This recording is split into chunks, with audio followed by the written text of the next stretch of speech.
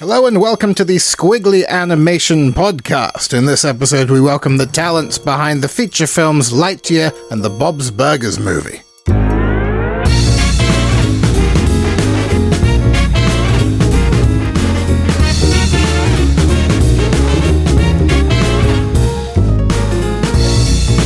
Well, hello.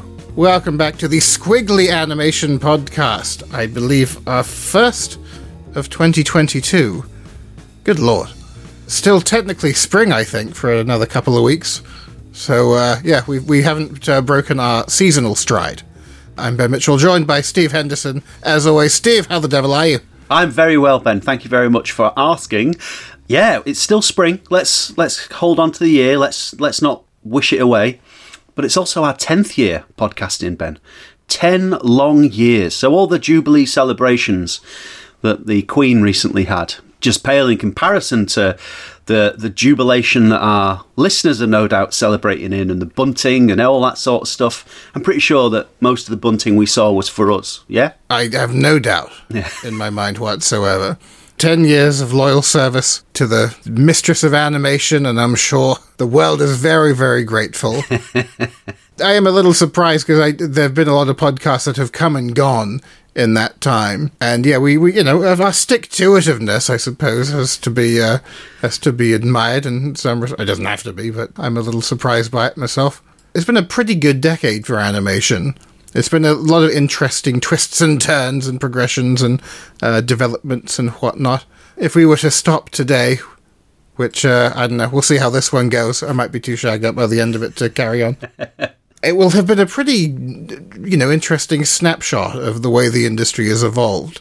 A 10th of a century. And as well, I remember when we first did the podcast, we did the first year, and we handed out a CD. Handed out a CD. Which was already a pretty archaic thing to do back then. But, we put our heart into it. It was like a little best-of compilation. Yeah. 80 solid minutes of entertainment. That's good for a car journey and a half. Spoil you. If your car's got a CD player, or one of those tape players that you plug into your Walkman. I think we maybe put that up at one point.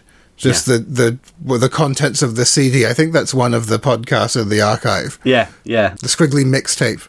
I believe there might be some problematic figures among the guest roster as well. So, it'll be a product of its time. Yeah. Like those old banned Looney Tunes cartoons. But hey, when you cover the length and breadth of an entire industry the way we do with such thoroughness, that'll happen from time to time. Yeah, you're bound to get some wrong-uns in there. Yeah. But amongst the wrong-uns, there's been some absolutely wonderful guests. We've interviewed, so many people, the great and the good, and the movers and the shakers of the animation world, and really excited to have, interviewed so many people. And it's, like I say, it's been a fantastic snapshot. And in terms of animation podcasts, there weren't many when we started back in 2012. Which always seems like 5 years ago to me at a push. 2012. Whenever I see it written down, it's like, oh yeah, it's just no problem. That's only a few years back. Don't worry about it. But no, it's a decade ago. And yeah, so not want many animation podcasts out there. And like I say, so many have kind of been and gone, and been so many fantastic ones emerged in the meanwhile. And through it all, we've stood there. Just weathering it and cracking on. But yeah, it's been fantastic. So if you've listened from the beginning, or if you've listened from a week ago, if this is your first Squiggly podcast, just thank you very much. Thanks for listening, and thanks for being a part of it. We also love to hear from you, so get in touch if you like. Get in touch on Twitter, get in touch via email, via the contact form on the website. And yeah, it'd be nice to hear from our audience, wouldn't it? It's been 10 years, and I think we've got one Apple podcast review, and we know that that's not reflective of the audience figures, because we get those through as well. It's just that we've got a very... I'd take that as a satisfied audience, Ben. Would you? Would you take it as just people who just don't feel the need to comment? It's not spectacular enough to comment. It's not crap enough to comment. It's adequate. I would say that's fair. I think, across the various projects I've been involved with, the ones that do, serious metrics of, people that you couldn't possibly keep track of, they will get the trickle of comments that come in that are usually pretty negative. Yeah. Because people will have something to say if they have something negative to say. If they're just fine with it, the like to comment ratio is usually pretty skewed. A lot more people are liking the content than, saying something shitty about it or just garbled nonsense, as quite often they're very young or just very stupid. So yeah, I think silence is kind of a good option to, of all the responses. It doesn't demand much of us. Very occasionally there'll be feedback that has come in that has been critical-ish, and that sort of has helped shape the podcast. That's been about the size of it. And it's all worked out rather well, I think. Yeah. I quite like the quiet, I'm that kind of person. Yeah, fantastic.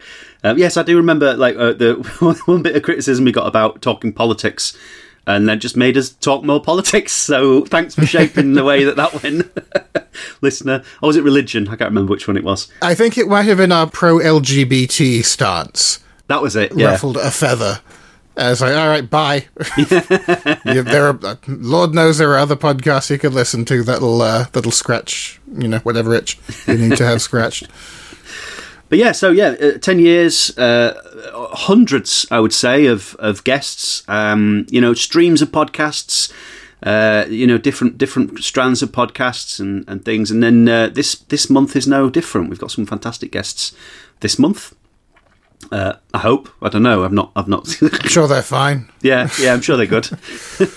But yeah, really excited to be cracking on as we go through to the next decade, Ben. Mm-hmm. We're locked in now. Oh yeah, no, I figured. Well, we're a fifth of the way through. Yeah, is how I see it.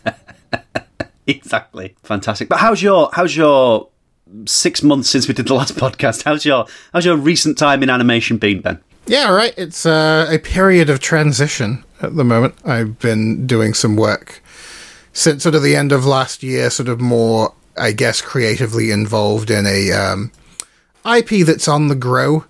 And it's, as I kind of alluded to just then, it's building a pretty substantial audience.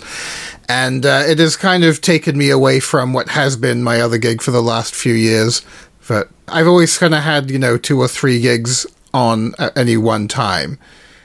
And that doesn't count Squiggly. So it'll be interesting to maybe kind of, streamline things a bit. Maybe actually just have a job. We shall see. That doesn't happen in animation. What are you talking about? No, it's all frog hopping and panicking and hypertension. That's the other thing I think about this podcast, is how much we inspire the next generation, I'm sure. I do remember getting into animation long ago when I was an animator and trying to explain it to grandparents or family as to what the jobs market was like in animation, and this is way back. And they said, I explained it to them as it's not a job for life. You'll go from one job to another job. And they went, oh, like an actor. And you hear that quite a lot. And it's like, yeah, it's sort of like an actor. But, people admire actors. They're often revered and often celebrated. And often, animators are like, here's your dark room. Don't come out until it's done. And make the characters act like we want them to act and look like we want them to look, or we're going to send you death threats. Yeah, exactly. That's the modern take. How have things been going with you? How is the world of math?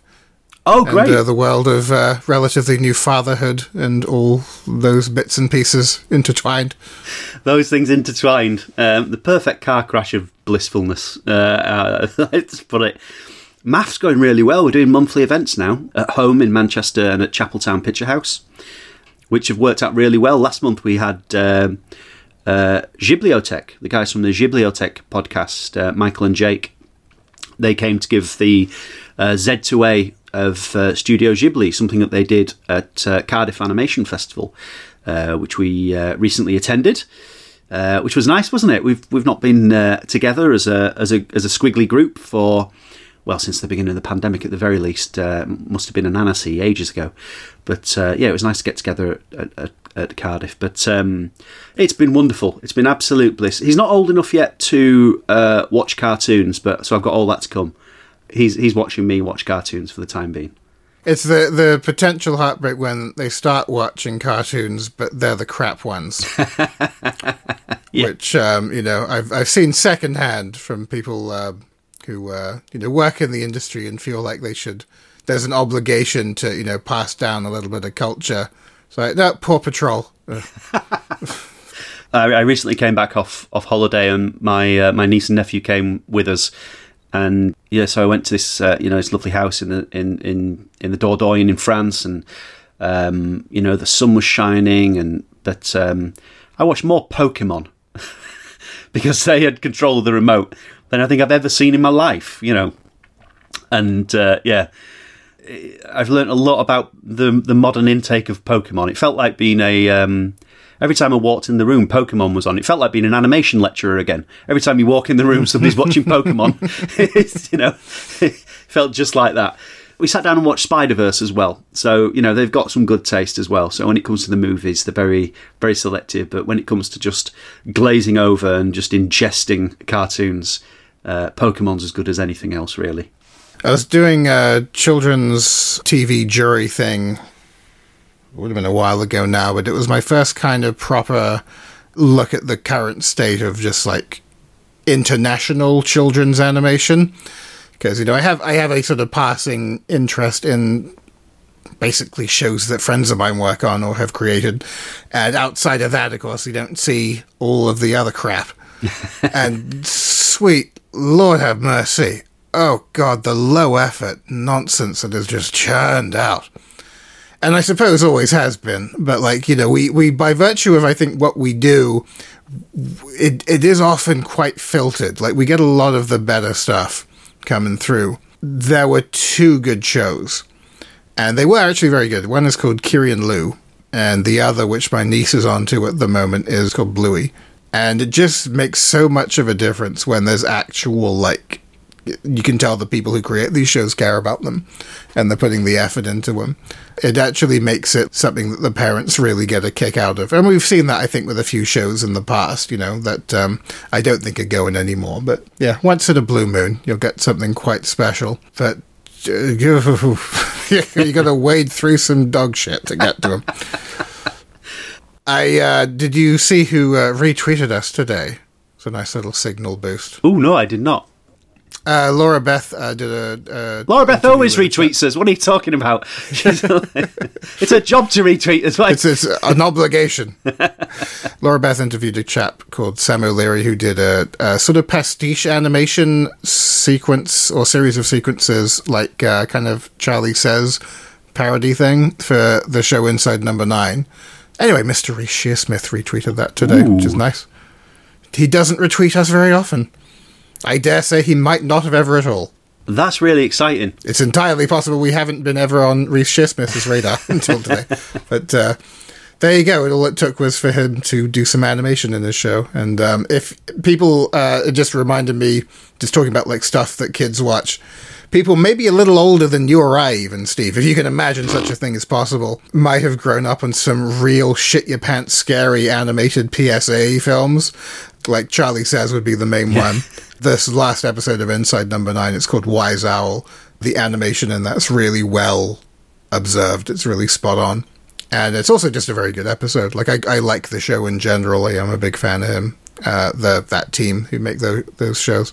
Yeah, anyway, there's some information and a little behind-the-scenes interview on how the animation for that was researched and done. And what I find really impressive, it doesn't really read at all as digital animation, but it was all done in Procreate and After Effects, and it looks properly like analog cut out, exactly the type of process that those old animations looked like back in the day. So, other than just seething with envious rage that it wasn't Laura or I who got to do animation for Inside Number 9, it's a very pleasant read. Fantastic, and there's loads of tests and things like that on the article as well. So, people want to go over to Squiggly and to read Sam the interview with Sam by Laura Beth Cowley. Absolutely do that. That's brilliant. Reece Shearsmith retweeting us. It's great. It's always nice when every now and then we'll get a retweet from somebody, and then you see that they don't follow us or anything like that, and it's like, oh, that's great.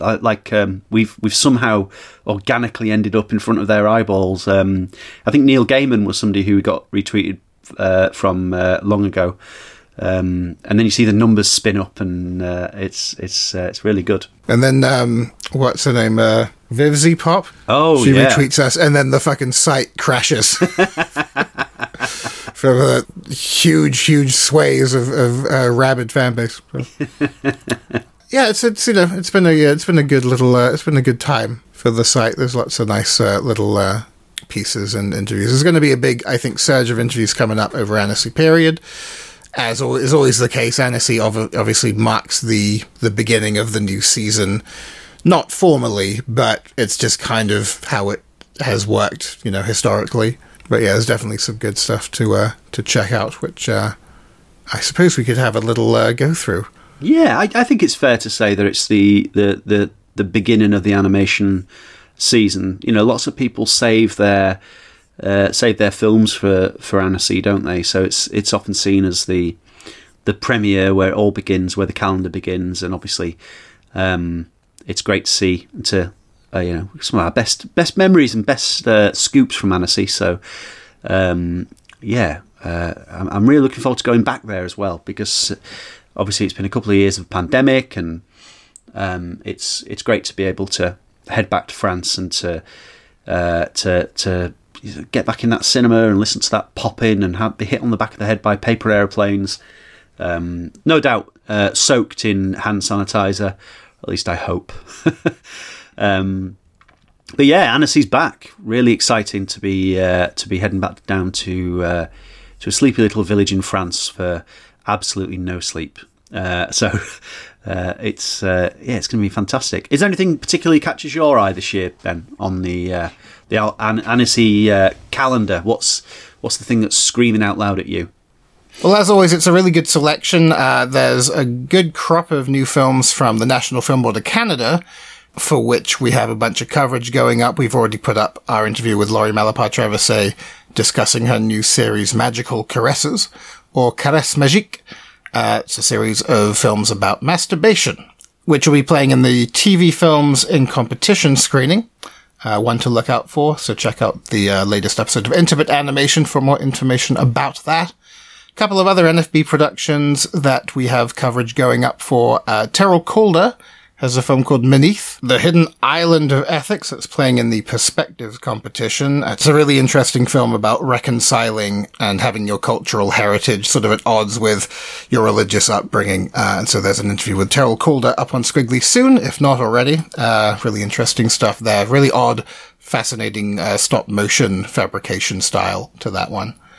And what I'm sure will be quite anticipated is the return of Amanda Forbes and Wendy Tilby, who made a new film called The Flying Sailor. They've had a couple of Oscar nominations and had some films do really well. They did the film Wildlife and When the Day Breaks, among others. And this film is a really interesting progression on their style, and it's kind of based on a true story about a sailor who very nearly dies in an explosion, has a kind of near-death life flashing before one's eyes experience. It's really, really fascinatingly done. So it's a really strong trifecta of projects from the NFB. That one's going to be in the official shorts competition. The NFB are also going to do a studio focus on Tuesday, June 14th at 5:30 p.m. NFB New Spaces for Storytelling. It's going to be essentially presenting those films with the filmmakers in attendance talking about the production and so forth. There's also going to be an interview on Squiggly with Wendy Tilby and Amanda Forbes talking about The Flying Sailor. So yeah, keep your eyes on Squiggly for what the NFB have been up to and what they're going to be presenting at Annecy. Feature films-wise, there's going to be a few presentations of mainstream features. The indie stuff, of course, is what I'm always more enthusiastic about, and one that I'm really stoked is finally finished and is going to be premiering is My Love Affair with Marriage. This will be just after its world premiere at Tribeca. The European premiere will be at Annecy, and it's by our pal Signe Bauman. We talked quite a bit about this one on the last Intimate Animation as well. But just to recap, it's a film about, I guess, the concept of marriage through one young woman's eyes and her experience navigating love and marriage with the guidance of musical sirens, and it's done in Signy's, very particular style of combining 2D character animation that's very identifiable with these really nicely made live action and stop motion-y backdrops. Wonderful production design on this film, and it looks very funny, looks really entertaining.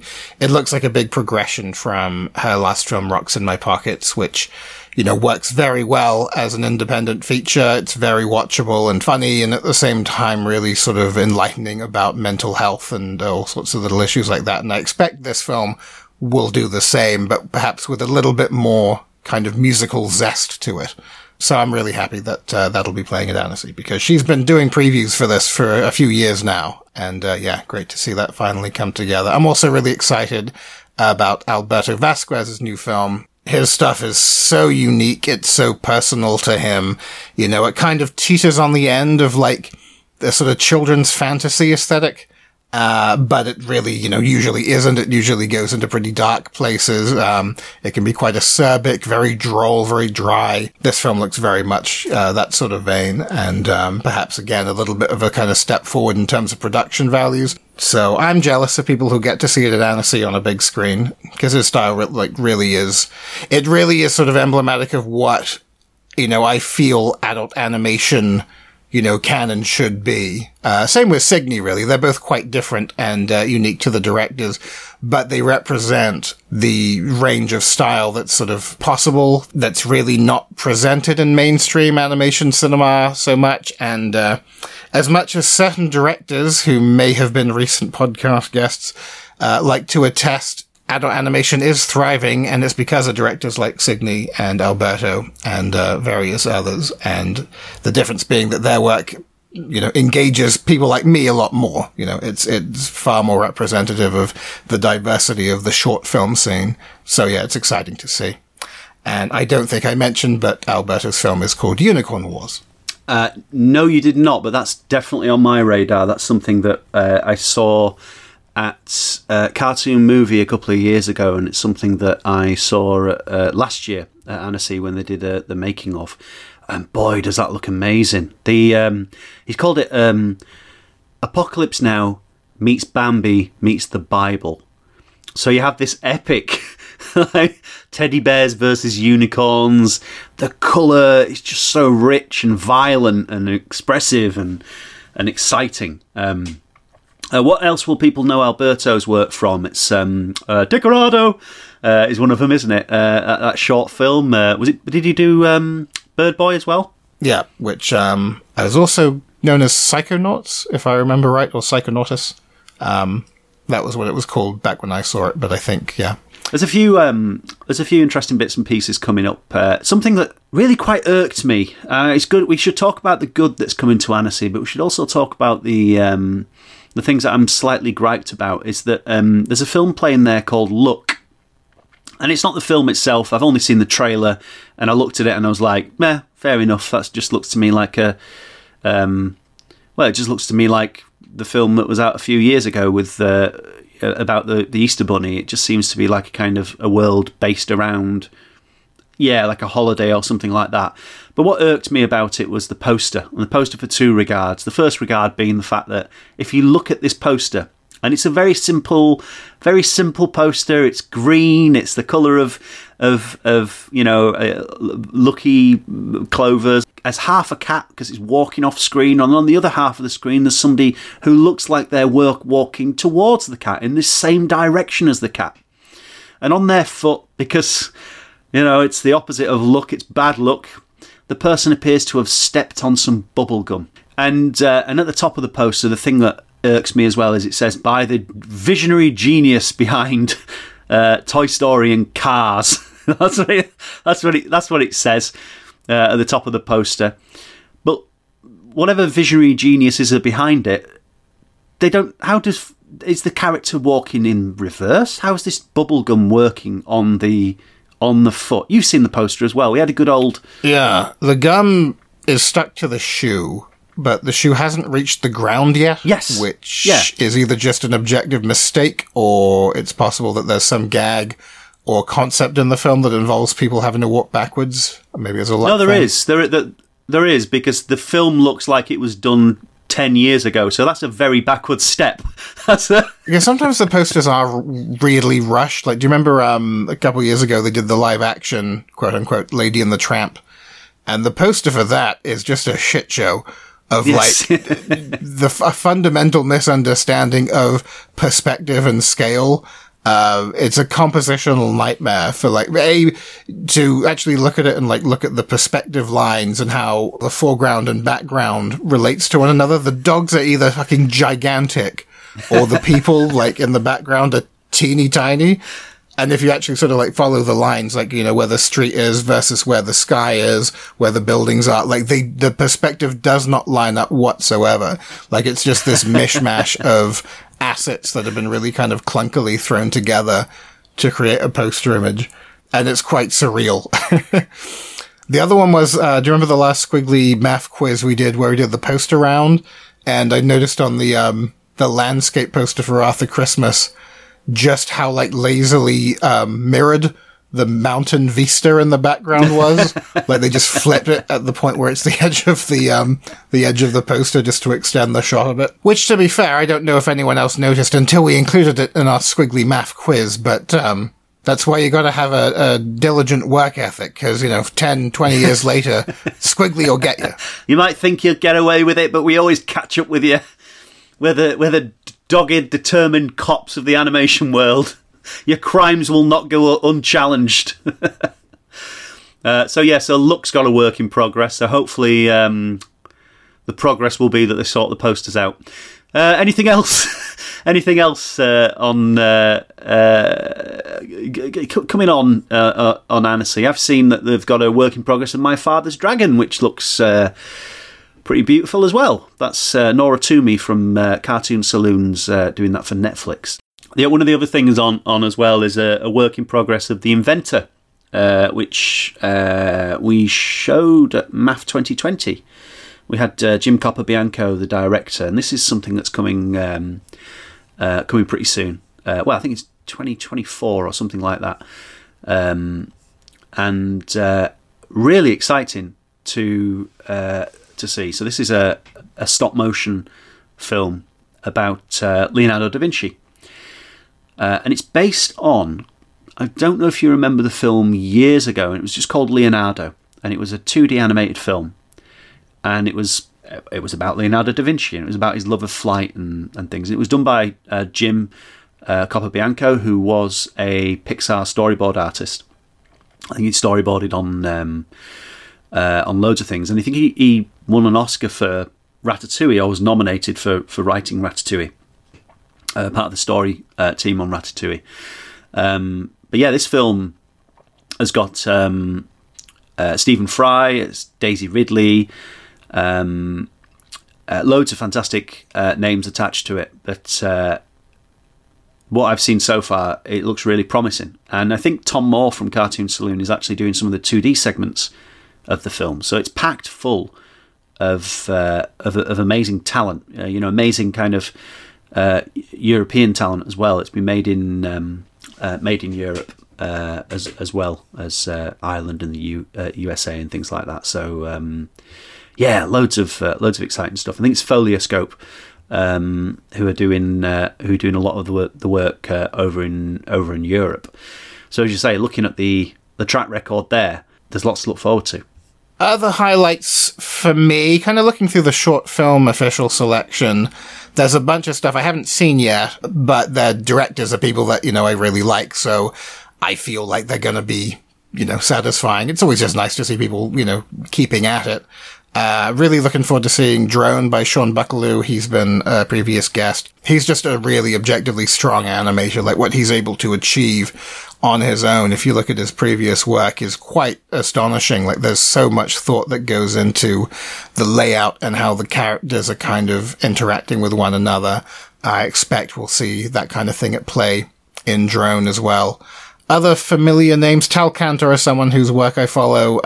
This new film, Letter to a Pig, looks really nice just from the still alone. It's a really lovely image, and I believe it's about a Holocaust survivor. Shpela Cadez has a new film, Steakhouse. She has a completely spotless track record as far as making incredible short films. This one kind of feels a bit like her, Night Drive film, Nighthawk it was called.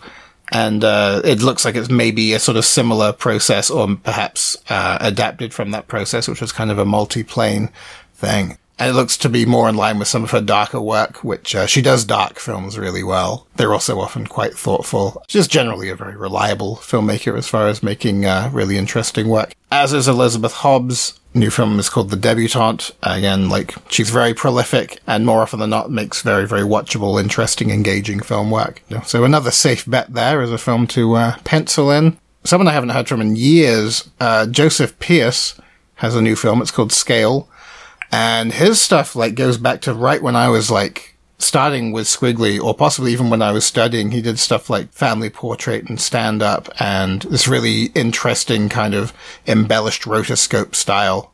I assume he's been kind of busy with more commercial stuff in the interim, but it's cool to see that he is doing more short film work, so that's one I'll definitely look out for too. Also, alongside Caresse Magique in the TV films and competition category, I did note that Isabel Faves has done a new film. It's called Giuseppe, and she's another director who I always make a point of checking out her work because there's just something really charming and watchable about pretty much everything she does. Episode of Human Resources, we were talking a bit about that show in Intimate Animation. Much like its predecessor, Big Mouth, kind of a divisive show, but certainly has some strong moments.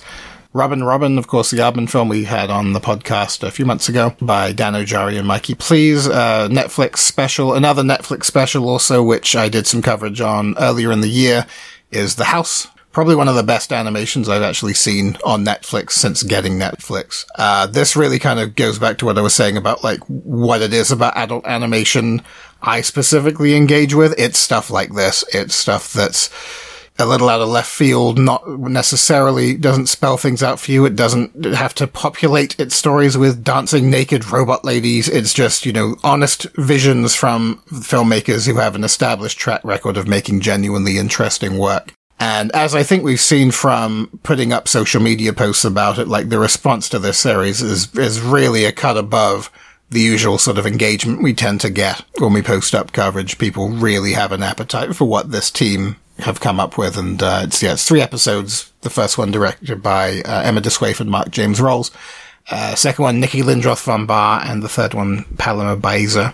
If you haven't seen it, it's on Netflix. It's so good. You got to check it out. And if you're at Annecy, once again, I'm very, very jealous that you get to see it on a big screen because that will be an experience. So another great year for Annecy. The opening night film as well, obviously we should mention this, is Minions, The Rise of Gru. Obviously that means people will be running up to me asking for me for my autograph because I am Gru. That's what I look like.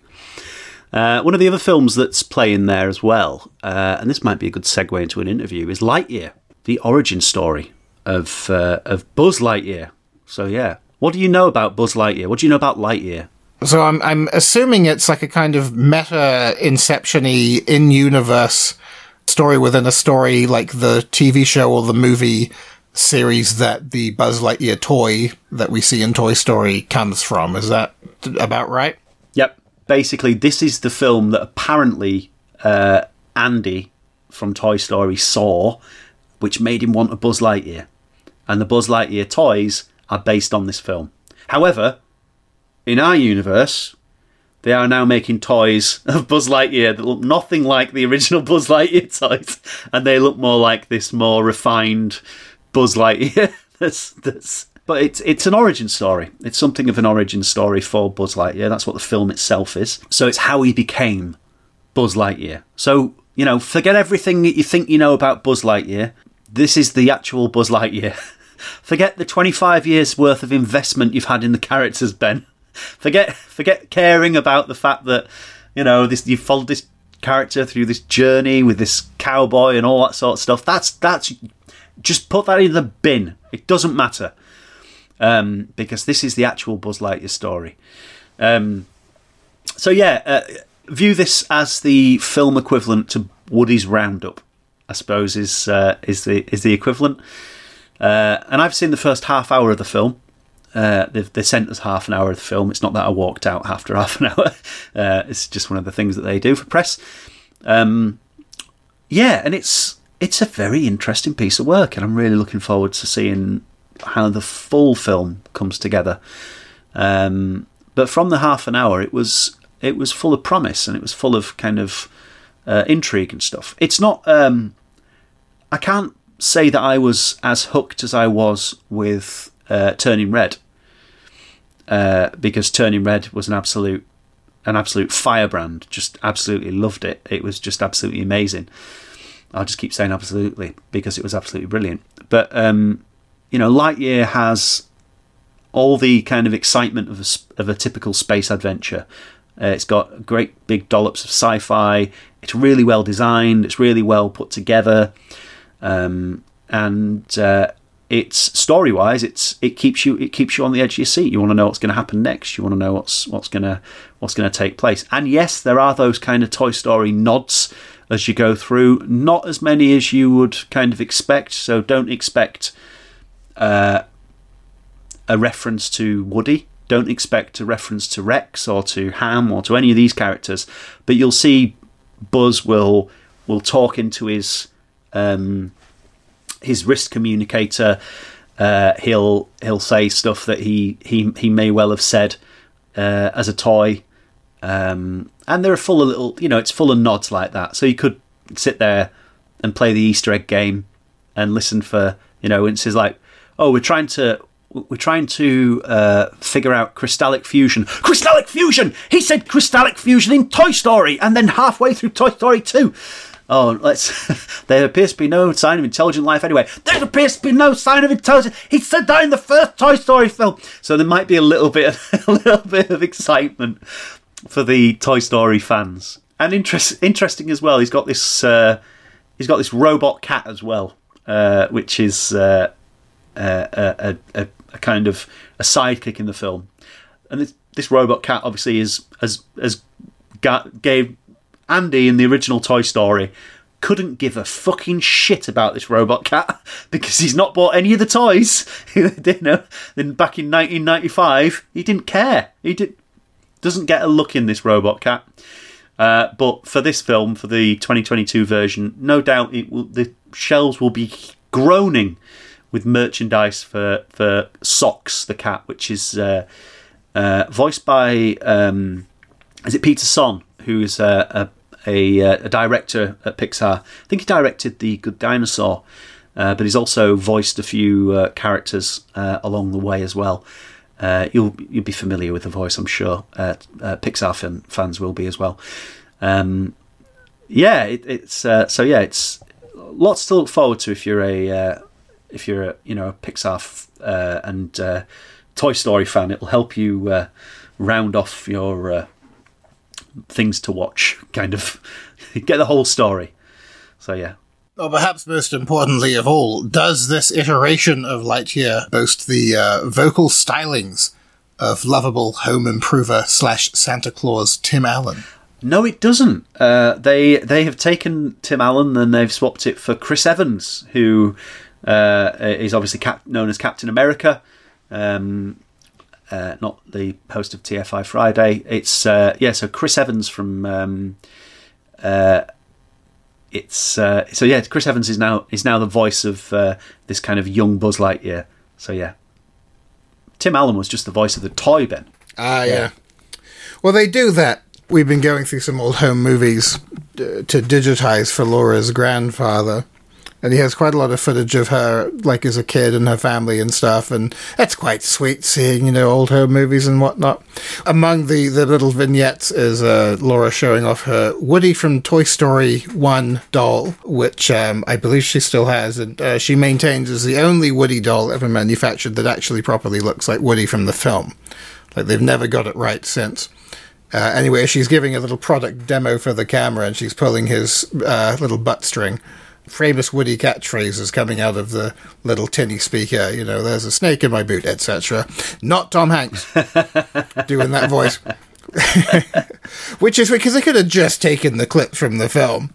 But no, I guess there must have been some contractual thing where, and it's not even, I think, didn't like Tom Hanks's brother do merch and stuff now in video games? But I don't think it's even him. It's just some guy, going, I'm a rootin' tootin' cowboy, I guess. You already bought the thing. Yeah. Those things always make me think of the in The Simpsons when Krusty comes in to record the lines for his doll.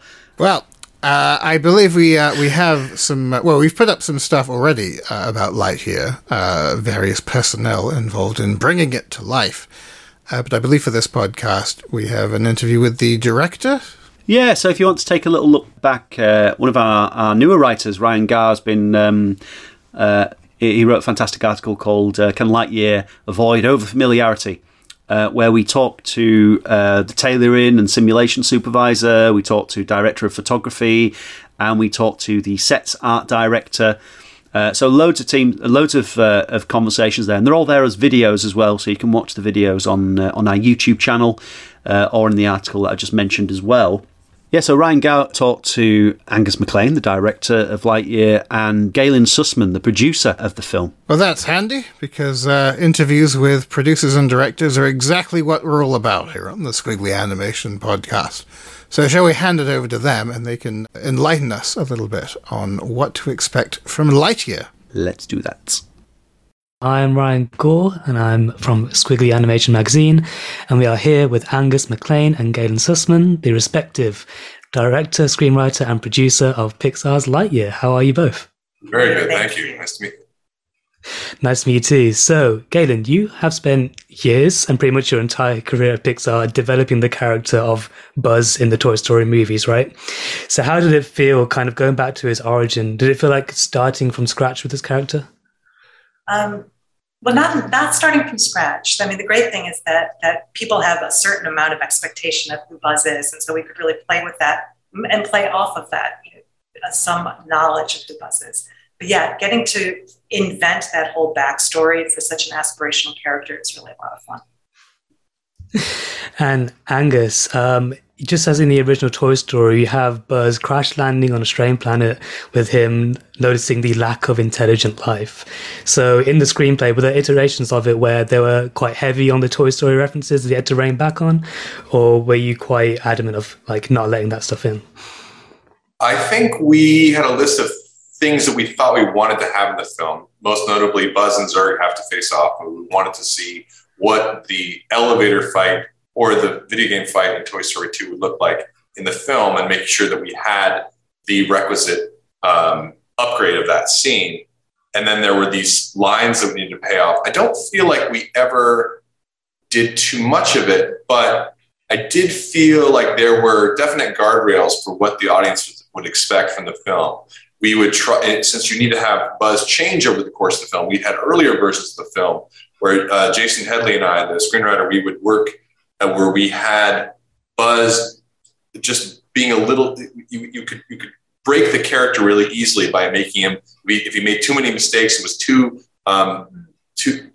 unsuccessful. Like his lack of success had to come from his own steadfast belief in himself and his overzealousness of trying to think he could do it on his own. If it seemed like he was incompetent, that was not helpful to the character. The audience grew impatient with him.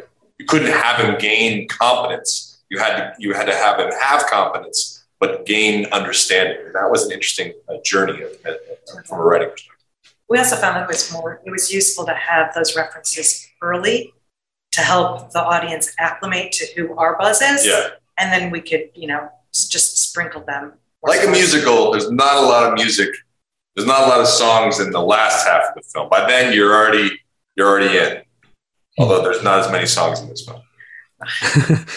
Yeah, you don't want the audience just doing the Leonardo DiCaprio point at the screen the whole time the movie's on. Right? You want them to be in the movie. Yes. Yeah, for sure. You have Buzz kind of in the mold of that 80s action hero, and you cut him down a lot by loading him up with quite a lot of guilt as well. So where did the idea come from for that guilt? And like you were saying before, was it quite a precarious balance to how much to weigh on his shoulders throughout the movie? We needed to have something that would keep him going on those missions, even though it was so detrimental to his mental health. So we needed to have a plausible reason why he would keep making this, like he would keep trying and not give up. You needed to be something personal that he himself caused, and a mistake that would drive him to do what he did getting into the movie. The movie used to begin with just the first mission, but we ended up adding the opening just to show him as a space ranger, to acclimate the audience to get the buzz that they were expecting, and then twist it a bit. But that mistake was really to drive his whole, for it to be his drive the whole time. And then it was so interesting to find it so relatable. I mean, I think we've all had experiences of, what if I had done this? What if I, and then you can lose yourself to the what if and miss the great opportunity that is your life right now. Yeah, life's a delicate thing. You eat the one little mistake and suddenly you've crash landed your whole civilization on an alien planet. It's happened to all of us, that typical Pixar relatability, yeah. And who hasn't? For sure. Galen, so Buzz becomes like a historic figure within the movie, and I thought that was so interesting because it kind of mirrors his stature in pop culture in real life. So how important was it to kind of develop a mythology around Buzz Lightyear? I think it was important to make sure that we retained that aspirational aspects of Buzz, right? I think that it was sort of more important than a mythology per se, in that, again, nobody wants to see an incompetent Buzz, right? People have this attachment to who Buzz is. And so you want to keep that competence, that aspirational character, and then say, okay, this aspirational character, what gets thrown at him that makes him question, that makes him, that challenges him as a person. And that was more of what we were trying to focus on. But I think there's a larger, that is true. And I think there's something funny to me about he's being replaced by a defensive shield. Like the technology is ultimately, like he had a noble aspirational pursuit and it just didn't happen. And so instead we're going to retreat and hide and just take the brunt of the environmental impact of our life. And so the idea of him being forgotten about or being relegated as a fossil was something that was really interesting too. No, yeah, it's definitely one of my favorite aspects of the movie so far. Angus, having also worked on WALL-E, which I like to say is like on the Kubrick end of the sci-fi spectrum, to doing something that's like on the Lucas end of the sci-fi spectrum. Yes. Were there any things that you kind of took from that previous sci-fi experience into this one, or was it kind of like a clean break? That is a really great question. I think a lot of the personnel. I mean, I was working again with Andrew Stanton, who was the executive producer on the film. Like he and I worked very closely on that film, and we co-directed. I co-directed on Dory. So he had a well of sci-fi that was a little different than mine, just because there's a few years age difference between us. And so my well, like as much as he loved Star Wars, that was the first movie I saw, and so in the theater. And so there wasn't video, so of course it was the first movie I saw. Anyway, the point of it is we just had different things that really had an impact on us, and because of that, like WALL-E represents his well of movies that it's not just sci-fi. It ranges. So that's an exploration of all the movies he likes. This is like a reflection of all the movies that I'm interested in. Additionally, we had a lot of personnel that are on the film, and we're excited about doing different things on this film too. So there were things that we learned on that film, and then we just focused on different aspects. Genre-wise, they're quite different. As far as that's more of a love story set in space, where this one is more of a sci-fi actioneer. Right. Fair enough. And one last thing, I think, Galen, I don't think people would answer this question because I think you've worked on every single Pixar movie. But Angus, is there one Pixar movie that you had no involvement in that you wish you did? Inside Out. Yeah. Yeah, I worked on Inside Out. Yeah, neither did I. Oh, wow. That's a great answer. I would have liked to have been Toy Story, but then I would be older. Yeah. Technically. Sorry. I worked on the Bugs Life, but I missed Toy Story. So I don't have the bragging rights of being slightly older. It's not bragging But rights. at this point, it's Trust like me, 25 years versus 30 years. It doesn't sound that, it's like that's not that big difference. But at the beginning, it was like, Big difference. ooh, 5 more years. Ooh. But now it's not. Now it's like they just put us in the olds. In the olds. Category. Definitely. All right, Angus MacLean and Galen Sussman, thank you so much. Oh, thank you very much. Thank you so much for speaking to Squiggly today, guys. Thanks so much. Thank you. Okay. So that was Ryan Gore from Squiggly talking to Angus MacLean and Galen Sussman from Pixar's Lightyear, which is coming out on June the 17th. So you better see it then. And you can hear a bit more from various other people involved with Lightyear if you check out his article. Fran Kalal, Jeremy Lasky, and Greg Peltz, I believe. So yeah, get a nice rounded view of what to expect there. Looks like good fun. What else has been going on in the world of film and animation and everything else, Ben? Well, another Disney film. I guess it's Disney. Bob's Burgers finally made itself a film. No, it's on Disney. It's technically a Fox property. Yes. It's all the same thing now, isn't it? They're all clumped together like some big hulking brute. And yeah, it's sort of, I don't know if you'd call it overdue. There was no reason to not make a Bob's Burgers movie, but at the same time, was the world clamoring for one? Everyone, I think Bob's Burgers is one of those properties where everyone is just kind of happy it's around.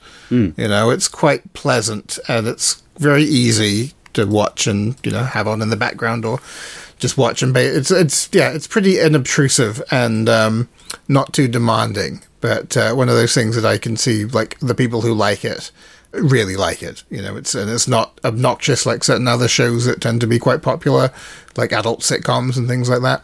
It has this very kind of, not unscripted, but there's this kind of naturalism to the character performances that isn't that rare to see in animation sitcoms now, but it's sort of origins when you look at other stuff that the creator Lauren Bouchard put together, stuff like Home Movies. That at the time was very different from what was going on in animated TV shows, the way the dialogue in particular and the way the characters kind of conversed with each other and interacted with one another. There would be, I think, a lot more kind of by way of ad-libbing and things like that. And yeah, there wasn't a ton of that going around at the time. This would have been like the late 90s, I think. And there was stuff like Dr. Katz, I suppose, would be the only other one that immediately springs to mind. The other stuff that was kind of big back then would have been stuff like South Park, which, you know, was very, very scripted. And then, you know, the mainstays like The Simpsons was, you know, at the height of its powers. And I think Family Guy was just kind of starting. Home Movies I always really enjoyed. It was for the same reason I think a lot of people really enjoyed Bob's Burgers. There was just this kind of comfort that came from it. And, you know, the character that I think a lot of people remember the most from that show would be Coach McGurk, who was played by H. John Benjamin, who was Bob in Bob's Burgers. Not a hugely dissimilar character. Coach McGurk was more grumpy. But Bob has a very similar kind of disposition, and, you know, H. John Benjamin I don't think is known for his range as a performer. And that, I'm not, I mean, he does play, you know, there are other characters that he plays in Bob's Burgers, but it's like, you can tell it's him. But whenever he is playing like a main character, Archer, I suppose, would be another one. If you put Archer and Bob Belcher and Coach McGurk, like, on tape, you know, and just played the audio to someone, it would take them a minute to differentiate who it is exactly they're listening to. But I think it's because he just has one of those voices. They played on that on an Archer episode. I loved Archer. I used to watch quite a lot of it. And there was one episode where they were in kind of hiding, and Archer was wearing a mustache, and he was running a burger joint, and that was it. It was just a kind of a real blatant nod to that kind of, as you were just saying, the fact that he can only really do one voice. It's like when Yardley Smith does anything other than Lisa Simpson in The Simpsons. You can just tell it's. I think there was also a Bob's Burgers where he has to like coach the kids' soccer team, and so that's full of references to Home Movies. Like all the kids suddenly look like the characters from Home Movies. You know, other shows that Lauren Bouchard has done. You had Lucy the Daughter of the Devil, which again I think had H. John Benjamin. I think he played the devil. And Eugene Merman as a nun. Eugene Merman, who plays Gene in Bob's Burgers, I met once when I was in New York, and had a very nice interaction with him where I was actually going to see him do what I had thought was him doing a stand-up gig. He was actually introducing a band. So he was kind of like the warm-up act for this indie band, which was a little odd, but, it was still a fun night. But I arrive at this bar, and I'm trying to, get a table, and the woman who works behind the bar won't let me and my friends sit at this table. It wasn't reserved or anything. It's just the people who are watching the show don't get to sit there. And Eugene Merman, who was just sort of, at the bar around that point, is just like, why don't you just let him sit there? Yeah. And I think because he was the talent, she yielded and let us sit at the table where we got a nice view of the stage. So yeah, I have fond memories of him whenever I see him in Bob's Burgers or wherever. He has some great stand-up records as well. They're very surreal. But yeah, he's great in the show. I mean, the movie I've seen, it's just come out in cinemas in the UK. It's it's doing the cinema thing before streaming, which is not as common as one would hope it would be. In many respects, it's like a lot of movies based on TV shows. It does kind of play like one long episode of the show. There is some, I suppose, extra peril thrown in that you wouldn't. There's one scene in it that's actually kind of like anxiety-inducing. Doesn't take up a big chunk of the film, but there's actual a danger element that actually taps into a sort of real fear kind of stuff. It's that's not something you'd expect to see in this universe necessarily, but done very much in keeping with the style of everything of that universe and of those characters. Very musical. There's a lot more kind of effort, I suppose, that's gone into fleshing out the musical side of it. The Bob's Burgers show has a lot of music in it, but it's usually very kind of short form, little 30-second things, little things that play out over the credits and whatnot. So this, I think they got to flex those muscles a bit more. So they clearly had fun with that. But it doesn't make huge strides to present the animation in a different way than it is in the show. It's lit a bit more elaborately, and perhaps I suppose the backgrounds might be a bit more detailed. There's probably a lot more stuff going on that I'm glossing over, but it doesn't feel like, as opposed to say when the Simpsons movie came out, it was visually quite starkly different to what the show was looking like back then. Yeah, because they had to go change format, didn't they? So they were doing still doing 4:3, and then they had to go into 16:9 or widescreen, and so they had to change up the colour palette, and they had to change, putting shadows on the characters, Ben. Yeah. It looks $1 million. A lot more actual sort of cinematography approaches to it, which, I think eventually over time, because it became a lot easier to just do in television production and, animation software, The Simpsons kind of would do more of that in the actual show from the bits and bobs that I've seen.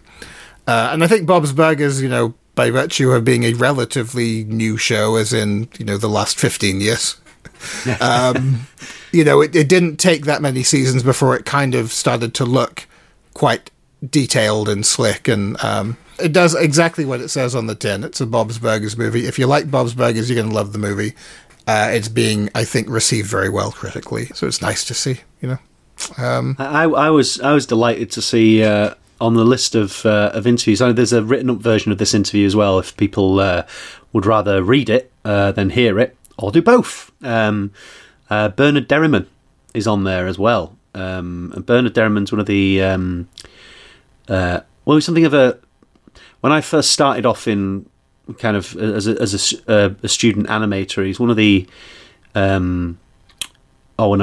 think I was maybe doing my MA at the time. I was kind of looking for other animators, and he was a Flash animator at the time that everybody was getting into Flash animation and discovering all these different animators. And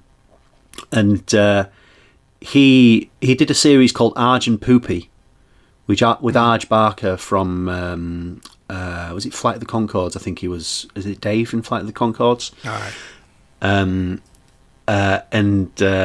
He was an animator at I think it was Walt Disney used to do the direct-to-DVD sequels, so they used to do Cinderella 3 and stuff like that, and they were always done in Sydney, so it's done in Sydney, Australia, and they closed the studio, and then obviously all these Australian animators were out of work, and some of them ended up just doing stuff on, well, obviously working, but obviously doing stuff on Flash for themselves as well.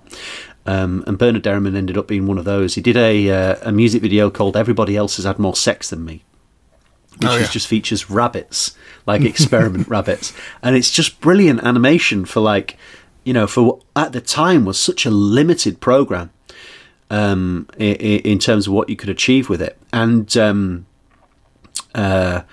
I think at the same time it was Adam Phillips as well. He used to do Bitey of Brackenwood, and all these fantastic animators were coming out of Sydney with these amazing little short films. But yeah, I remember all that work fondly, and it's great to see his kind of career continue and get right the way through to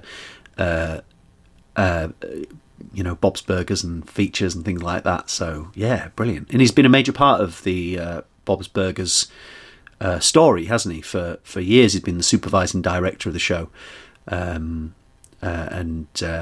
he's co-directing on with the creator Lauren Bashard. So great to see Bernard's name pop up there as well. Yeah, it's a nice thing with this show and like the personnel. Some other sort of things, like with that chap who just got in touch with like fan art, essentially, or fan animation, and they were like, yeah, we'll give you a job, and he works on it now. What's his name? He talked at Cardiff the other week, and he's done stuff with them before. Yeah, he just, on a whim, was able to just get a gig on this show that he loved, and I love that they're kind of receptive to that, because Lord knows, I mean, when a show does well and it has a fandom, you're going to get a deluge of people sending you their terrible fan art when they actually sort of acknowledge that, the work is good and there's potential there and it would benefit their show to actually bring this person on board. That's a really nice thing. I think his name's Simon Chong. It's a nice bunch of people making this series. Yeah, who's going to know the show better than the fans? And who's going to offer more enthusiasm in a role than a fan, Well, I mean, a fan with talent is the ideal situation. That's true. I mean, there are plenty of fans who think they know what characters should do and what they're... And, hey... I mean, a lot of fans think that characters should just be having sex with one another.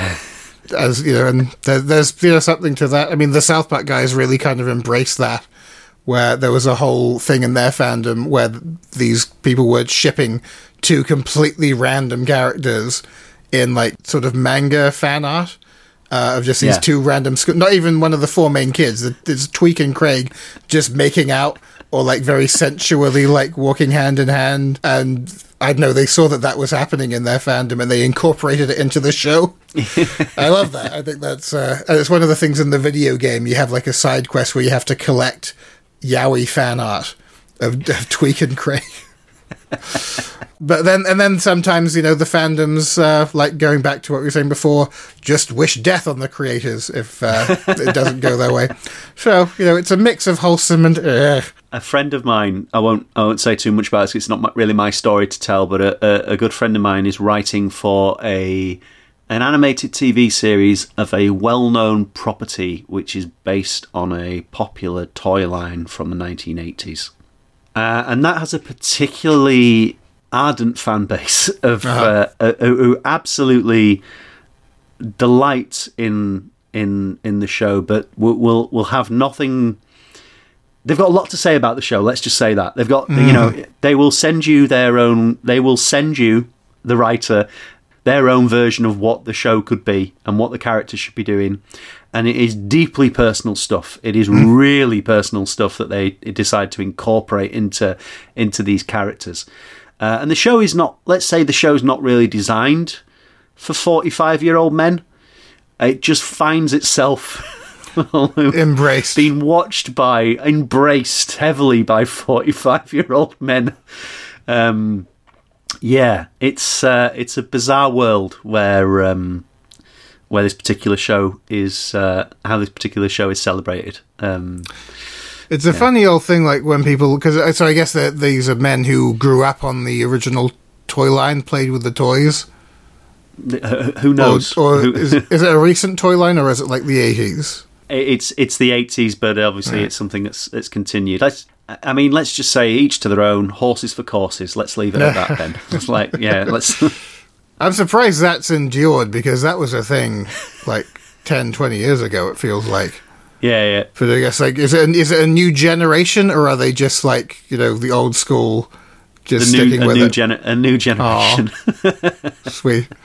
So yeah, you're not a real fan of anything until you've created your own fan art. It's a funny thing with, like, because I do think back on the stuff that really had me in its clutches as a kid, and there's a nice thing about, like, sort of revisiting it in a certain way, but very little of it you can actually engage with as entertainment, like, past a certain point. And if they reboot it, you'd maybe kind of, like, have a look at it, but I don't know, it feels very, because it's not the thing that you engaged with, really. It's a different version of it, I don't really kind of, like, involve myself heavily in fandoms. Probably the one that would be, like, by virtue of having seen more than, like, 2 or 3 films, would probably be, like, Batman, because I quite liked the old films, and I quite liked the now quite old films, but, the Heath Ledger era, and I liked that Joker film, but, like, and the Lego Batman. I've seen I've probably at least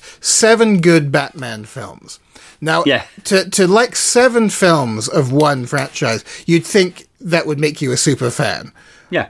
But I'm really not, in the grand scheme of, like, what it is. It's so fucking hard to be a Batman fan. They make new Batman films every 5 fucking seconds. Yeah. Like, how do you keep track? And a lot of them are kind of dog shit. Like, I remember back when I was a kid, there were the bad Batman films. It was the Arnold Schwarzenegger one and the Jim Carrey one. Like, they were considered the bad films. But now they're probably quite high on the leaderboard as far as, like, the length and breadth, the wealth of shitty Batman films there must be out there. I never really was into Star Wars, but I remember the bad Star Wars films were the 3 new ones and the good ones were the 3 old ones. That was, everyone knew that. Yeah. Now how many Star Wars films are there? 80? Yeah. and from what I understand, the 3 good ones are still the only good ones. I remember naively when Disney bought Star Wars. I remember thinking, why have they spent so much money on Star Wars? And it never crossed my mind that they'd make 1 million more Star Wars films. It's like, that's why they bought Star. It's to make more Star Wars films. Oh. And TV series and everything else. I remember at one point, whenever this film would have come out, would be, I guess, around the time we had this conversation. I remember you being aghast that I hadn't seen the new Teenage Mutant Ninja Turtle movies. Because at some point early on in the podcast, I think I mentioned that I had, like, the many millions of children my age in the 80s enjoyed the original Teenage Mutant Ninja Turtles. Yeah. And that somehow transformed into I was obsessed with Teenage Mutant Ninja Turtles. But I think that's probably a prime example of one of those ones that just gets so buried in the landslide of its iterations that I couldn't be a fan of Ninja Turtles if I tried. Yeah. I can barely handle being a fan of the shows I like that make, like, 10 episodes a year. And yet, like you say, like, people will get so attached to these properties and it becomes, like you say, something very personal to them. Yeah, you can no longer pick stuff up and put stuff down as well, because this is no longer an animation podcast. This is just like people pushing 40 griping. This is like, it's not just the telly anymore, but it's just like, you can't get involved in it because, like, even if you wanted to get into Batman, you'd be like, well, at the end of the film, why have they mentioned another character from a different franchise? Why have they mentioned Hawkman? Am I going to have to now watch the Hawkman movie? I don't know if they do mention Hawkman in the new movie. They probably mentioned The Flash or something like that. But I'm going to now have to watch that Flash movie. Am I then going to have to watch Aquaman because Aquaman's in the Flash movie? Am I then going to have to do that? And am I going to, and it's like, bloody exhausting watching anything nowadays because it's all connected. You watch the new Star Wars and it's like, right, when's this one set? You need a fucking timeline to go, oh, well, Obi-Wan's set after the third of the trilogy, the second trilogy, which was the original trilogy, but then it's set before the first film, which was actually the fourth film, and it's set before the Mandalorian series, but the Mandalorian's going to be, and then it's just make the films in order, for Christ's sake. Yeah, just it's like you really have to be invested to be a fan in anything, and so that's why it's so great when something unique and fun comes out, or something that doesn't. That's its own thing. Have to take itself too seriously, or just is itself for the sake of being itself. You know, there's not going to be a. I know they've done the occasional like Futurama Simpsons crossover episodes and Futurama Family Guy Simpsons crossover episode, and they're just a bit of fun. But everyone wants an extended universe, and everyone wants and I don't think anyone wants it. I think executives have just seen how well Marvel's doing and gone that for everything. Let's do that, but for everything. I saw this morning they've done a Beavis and Butthead multiverse movie. And I was like, yes. What is that? What? Like, that's so not what Beavis and Butthead's vibe was. Like, at all. It was so based in a completely, like, boring real world setting. Like, it was so not a sci-fi concept whatsoever. I was like, I mean, that could be very funny, or it could just be sort of a desperate misstep. I know, time will tell, I suppose. But I just randomly saw this clip this morning. It was like, oh, okay, Beavis and Butthead are back and making movies. All right. But there's this type of movie. Oh, not what I was expecting. Well, you can hope that they view it in the same way as us, and it's a pastiche on this kind of sprawling world of entertainment that we now have in front of us, that it's just becomes too exhausting to actually engage in because you have to be invested. You know, I don't want to be invested. I just want to watch something. I just want to, you know. And speaking of like spin-offs of spin-offs of spin-offs, did you see the poster for Slipping Jimmy? No. No. Tell me what you think Slipping Jimmy is first. Slipping Jimmy is Better Call Saul, right? That's his moniker as a huckster from Breaking Bad. Yeah, obviously. They've released. Let me find it for you. By the way, I am not resentful of having an animation podcast, but there are times when I really wish I had a podcast that just talked about like other TV, because I would really love to just talk about Better Call Saul for a while. Yeah, that has left me hanging. Yeah, so they've made a TV series, but it's Starburns Industries, which, you know, I quite like. They did the original Rick and Morty. They've done, I think they did Moral Laurel, and they did, you know, segments for Community and things like that. They do some good stuff. And obviously they did a Mona Lisa. But yeah, they've made it's like an exclusive digital thing for AMC, I think. And it's six episodes of the show, but it's done in this. Have you found it? Better Call Saul presents Slippin' Jimmy limited series teaser. I have found. Ah, okay. It's like an animated. It looks like an animated series. Exactly. Yeah, you've got it. Jimmy McGill, I guess. What annoys me most about this, I've only seen the posters and things like this, is that how dull it all looks. How sort of, you know, staccato and broken the animation looks, and how kind of every kind of character looks like it's just from a... You're looking at an asset library. Exactly. I'm looking at a spinning Rolodex of assets just in front of me, and just the same kind of animations being popped on front of... yeah, the characters are looking at each other, and there's the same stuff from the same library. It's just incredibly kind of... I don't want to say lazy, because I know a lot of effort's gone into this. Nothing's free in animation. Nothing's cheap in animation. Nothing's easy in animation. But to make it look like this, it must, you know, these decisions have been taken that have made it look like this. Yeah. And they're all the wrong decisions, so far as I'm concerned. It's I completely get your point about the dullness of it. Yeah. There's nothing about this. I'm watching the one that's like a sort of, they're in the street with the snowballs. Yeah, and look at how the characters are moving. The twinning. There's so much twinning going on. I would never watch this based on this clip. Yeah. There's nothing captivating about it. What an odd thing to have done. Yeah. I'm not sure what to make of it.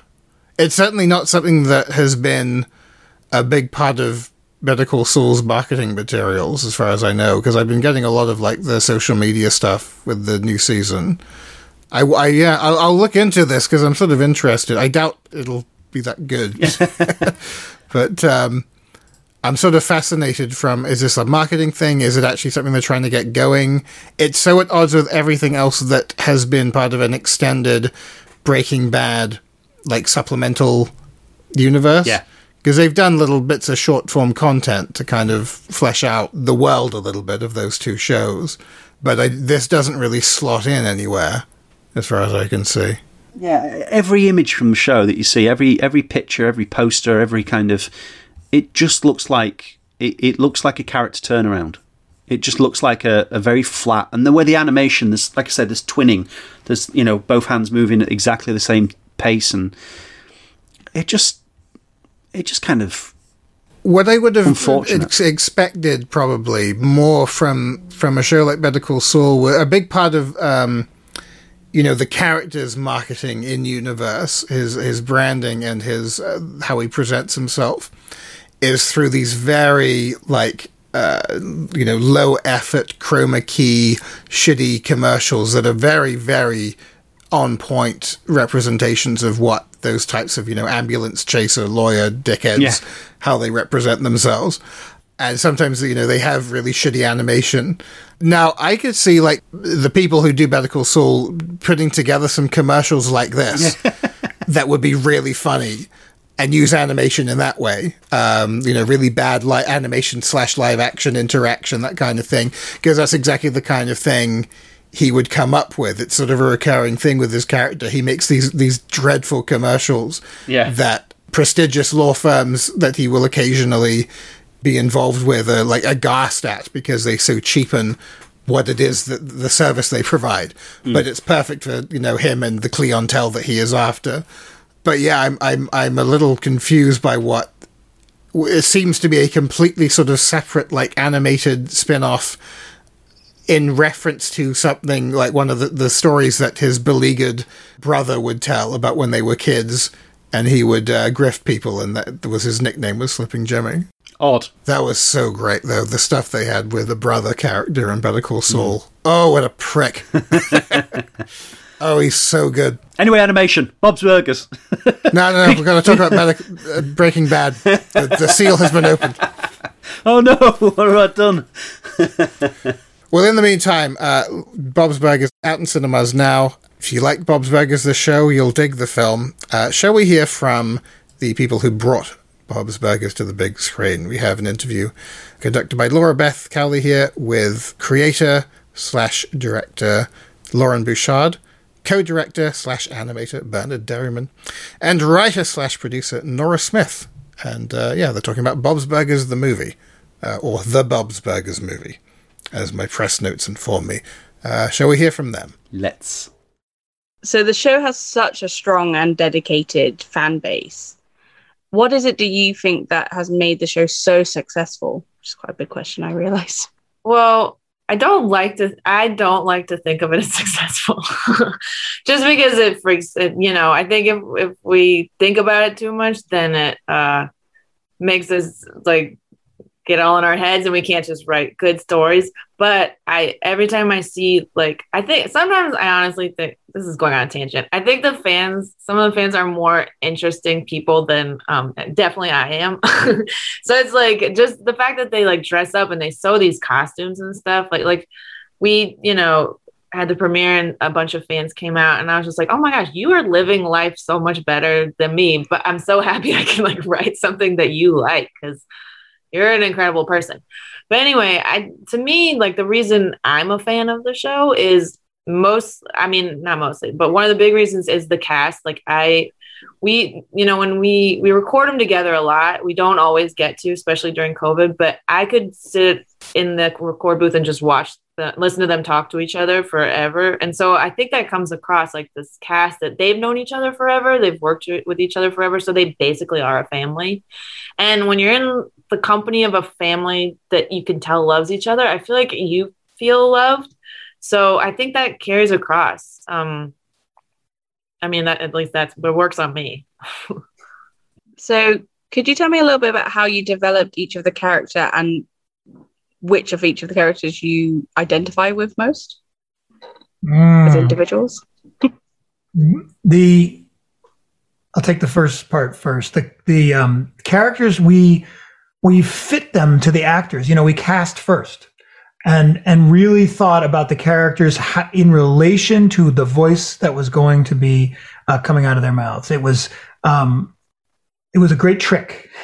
We jumped ahead, light years in terms of writing. You could write a more hopefully fleshed out character when you already knew who was going to be giving them their voice, and you already knew something about who they were, what kind of things they say. You can cheat a little, and that's just a good trick. That's for anyone out there who's developing an animated idea. Cast first, and you will find your characters jump right off the page. As far as identifying with the characters, speaking for me, it switches all the time. I am, Bob in the morning when I wake up, and then somewhere during the day, I become all of the other characters, at least once, if not several times. And I like to think at the end of the day, after I've had a glass of wine, I'm Linda. I do like how the characters are like, I'm saying this as if I have no idea how this happened, but I like how the characters are different parts of your, I don't know all the brain terms, ids or whatever. Like, it is one thing. This is not correct, but like the different facets of a human personality. I personally am a Bob. Wish I was a Linda. Linda's my favorite character, but I am the opposite of her. But I love her dearly. Her optimism. Yeah, I have to say, I especially after seeing the movie, I realized how much I am like Bob. And actually, my wife is a lot like Linda. I think she runs around. I feel like our whole family are a lot of Bobs. And she's like having to pick us all up constantly, and so she's sort of, I think it's probably more of a grind for her than it is for Linda. Linda's very, but yeah, I definitely resonate with Bob, I think, the most. I'm also about his age now, and I say, oh God, a lot. And it's, yeah. I think I'm a Louise with Linda rising. Nice. So why did you feel that this was the right time to make a movie? Well, there's no good time to make a movie, or conversely, it's always a good time to make a movie. I would say we definitely wanted this to be something that people saw in theaters. And so in some ways it was not the right time to make a movie. When theaters were shut down, it was alarming to those of us that were making a film. I'm sure everyone out there who was doing that work felt the same way. But we really had this extra onus, which is we already made a TV show. It's already on your screens in your house, in your living room. And so we couldn't turn it into a streaming movie. We really had to wait. It had to come out in theaters when it was safe to come out in theaters. And so we're really big fans of movies. Also, we love them. We love not just sitting in the theater, though that is wonderful, but also the form itself. It's a terrific storytelling form, and it is exciting for a very good reason, which is something is going to fundamentally change for somebody in that story from the beginning to the end, and it. It's a deal you make when you go into a movie. It has to happen. And with us, we wanted it to happen for all of our characters. So it was time for us. It wasn't quite time for the world. And then it was. Great. On that, the film sort of interweaves multiple story threads, some of which, like you say, come from the series as well. How hard was it to combine all of those threads into one cohesive narrative? It was hard. I mean, it was something we knew that we always wanted to do. We didn't want any of our family characters to feel like they were just along for the ride. And we liked the idea that each character was the hero of the movie in their own, in their own way and in their own head, which is how it is in life. So I think we just had to, obviously trim some stuff down because it's a lot of storylines. On the show, we have an A plot and a B plot, sometimes a C plot, but never a D, E, F plot. But it was a fun challenge to have their emotional story also push forward just the overarching story. And I think it always felt more satisfying when everybody got to have an emotional journey in our family.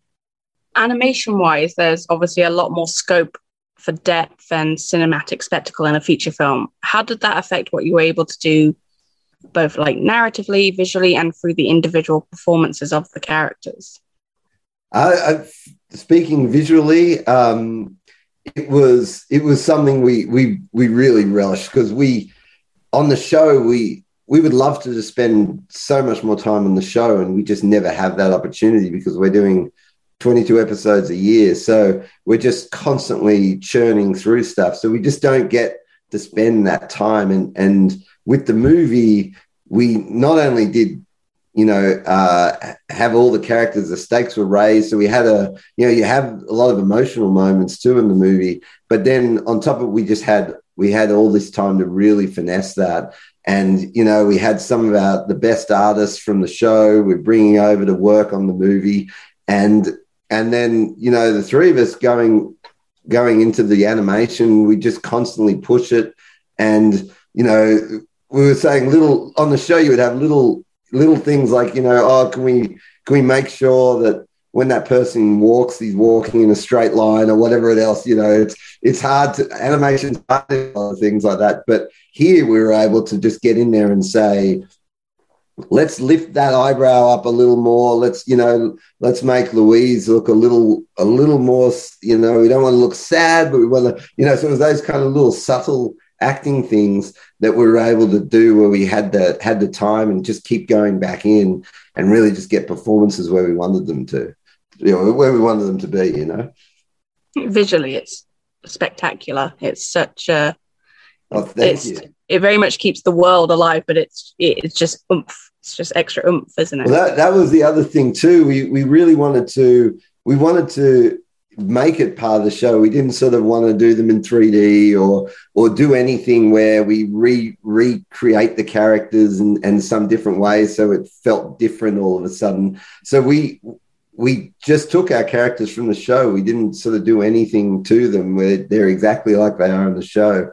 So hopefully it's, it looks prettier. There's the lighting and it's I always like to think of it. It's like the movie is just the same as the show, but just a better lens, better camera. So you can see more, that's whereas the TV shows, it's a little blurrier. Which is very much similar to live action filmmaking when you have a TV series and it's just much nicer camera and much longer shots and just more cinematic and sexy. That's exactly right. So music and musicals are, of course, synonymous with the show as well. Was there any differences or challenges in tackling the songs specifically for the film over the series? It was... we were thinking about music from the very beginning, and we knew we were going to try and make it true to us, which is to say these hopefully joyful songs that feel like they come right out of the show naturally and could only come from the show. And that part we knew. And then what we also wanted though was to hear just all the way out to the edges of the thing, go as big as we could with the sound without losing that sort of perhaps childlike innocence that we sometimes have in our music. So we had horns in there, and we purposely arranged the songs right from the very beginning with brass and woodwinds, so that we could really remind ourselves that it wasn't just a ukulele and a piano. It wasn't just those instruments that have served us so well on TV, because those are small. those are intimate, and it's great to start the show with a little instrument because it speaks to the show. The show is telling you right from the beginning it's a fragile little thing, and this restaurant, may not survive. And here's this little fragile little instrument playing the first few notes. But we didn't want that for the feature. We wanted the opposite. We wanted people to feel like they were on the runway of a great story that was lifting off. And so we wanted all those strings and timpanis and every orchestral sound we could squeeze in. And on top of that, we wanted dancing. We do dancing on the series when we can, but it is time consuming and it is hard to get right. Bernard is incredibly talented at it, and so in some ways this was a sandbox, and we were turning him loose to play, giving him the time to draw dancing in the way that we knew we could do if we just had the time and the space on screen. Fantastic. So you produced, like you mentioned, you produced quite a lot of the film during COVID. How did this affect you and the crew overall? I think, luckily, animation-wise, we didn't really miss a beat. We were very fortunate. Our producer Janelle Montgomery she was like when all the shit was going down, she basically said to everyone, we all went home, and then she was like, everyone come in, pick up your computers on Friday. We had 10-minute windows. Everyone had to come in, grab your stuff, run out. It was kind of crazy. And then, but the very next day, works day, we were just sort of going back to normal, and it was weirdly felt like we'd been doing it forever. It was sort of like, it was very odd, except we got to look inside everyone's bedrooms. I like to think that, for animate, because I come from an animation background as well, as we've been rehearsing for COVID for our entire careers, so we're all perfectly fine with it. If anything, we prefer it. Right. Staying home, not so bad. Yeah, it's all good. Yeah. So, do you think you'll do another Bob's Burgers film again in the future? We would love the opportunity. Who knows? Who knows how it's going to do commercially, and certainly we won't do it unless we have the right story. But I can say this: making the Bob's movie was a pleasure from the beginning to the end, and every little moment in between. And we'd have to be crazy not to want to experience that again. It's a real, it's an honor, and it is such a good time. Excellent. And if you ever wanted to conclude the show, if the show was ever to be finished, do you have any ideas as to what might happen to any of the characters in the end? I know we all want for them to be happy and successful, for sure. To the extent that we're optimists, I think we're all optimistic about what's likely to happen to these characters. But we also, I think, want to honor the moment that this story is about a restaurant that is on the edge of failure. It is on the edge of success too, but it's on the edge regardless. And in a way, the second we start thinking past that moment, I don't think we'll write as well. So you really have to sit with it. You have to stay there. This moment, this time, this and for the kids too, a 4th grader, a 6th grader, and an 8th grader.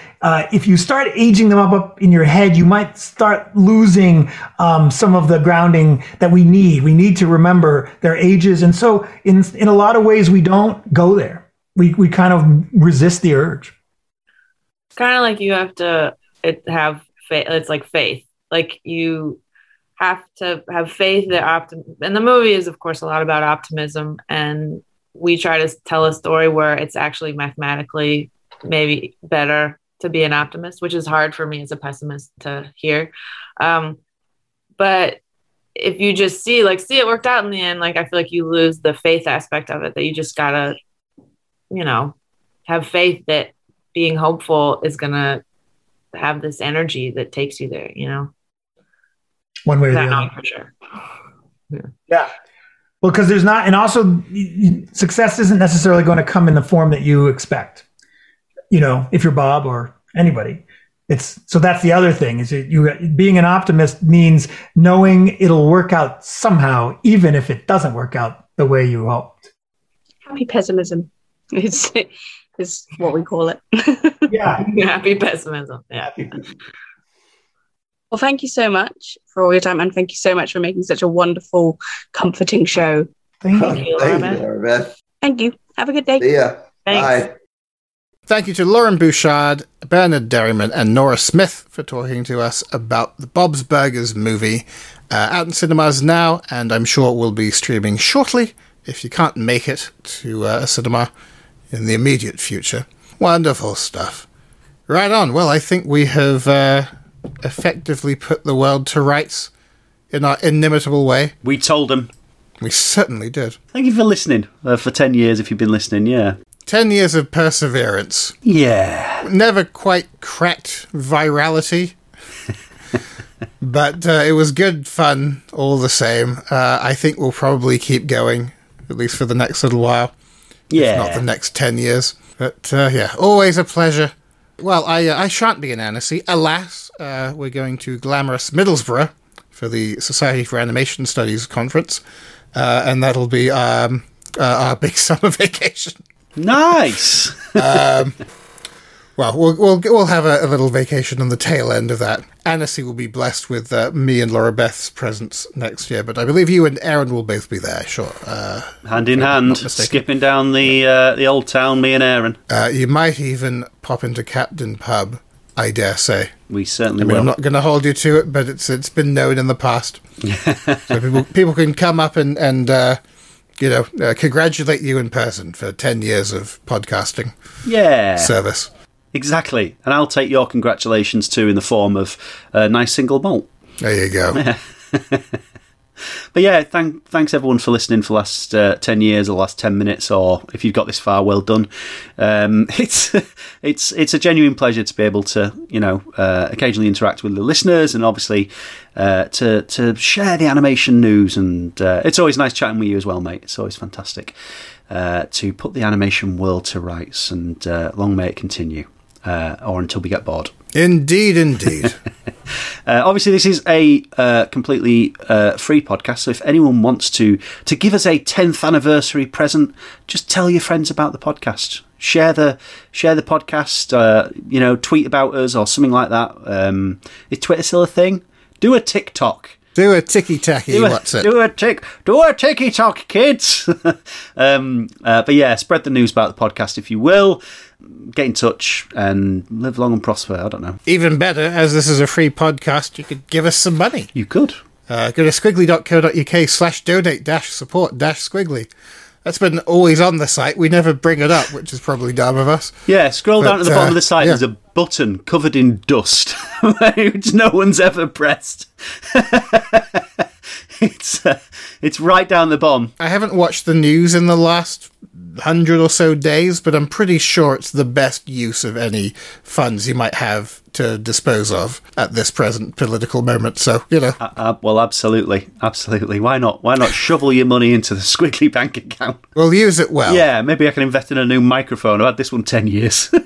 Yeah, I could only use this microphone on the 4-channel setting, and I have to point it a certain way and then extract one of the channels, because every other channel is full of glitches and buzzing sounds. So for God's sake, we're hanging on by a thread. We pulled our pockets inside out and we go, no, give us the money. Moths are flying out of our wallets.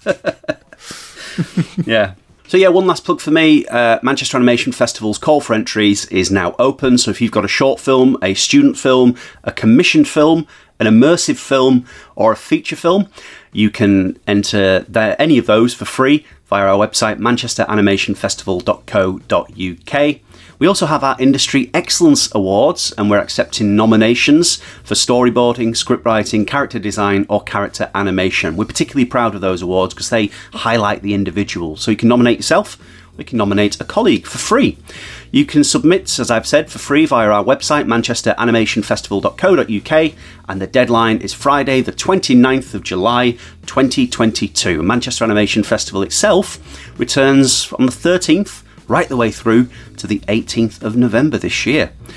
So yeah, follow us on our website and social media and all that sort of stuff as well, at MCR Animation. And I look forward to seeing the entries coming in. Until next time, you can check out Squiggly at squiggly.co.uk, and of course we're on Test social medias, on Twitter at Squiggly, on Instagram at Squiggly Animation, and Facebook.com/Squiggly Magazine. Check us out. There's lots more goodness to come, and as I mentioned before, there'll probably be a bit of a coverage surge in and around Annecy, and you won't want to miss it. Some wonderful news about wonderful films and wonderful insights. Wonderful, wonderful, wonderful. So yeah. Sounds wonderful. Keep your eyes open. Until next time, everybody, happy animating. Bye-bye.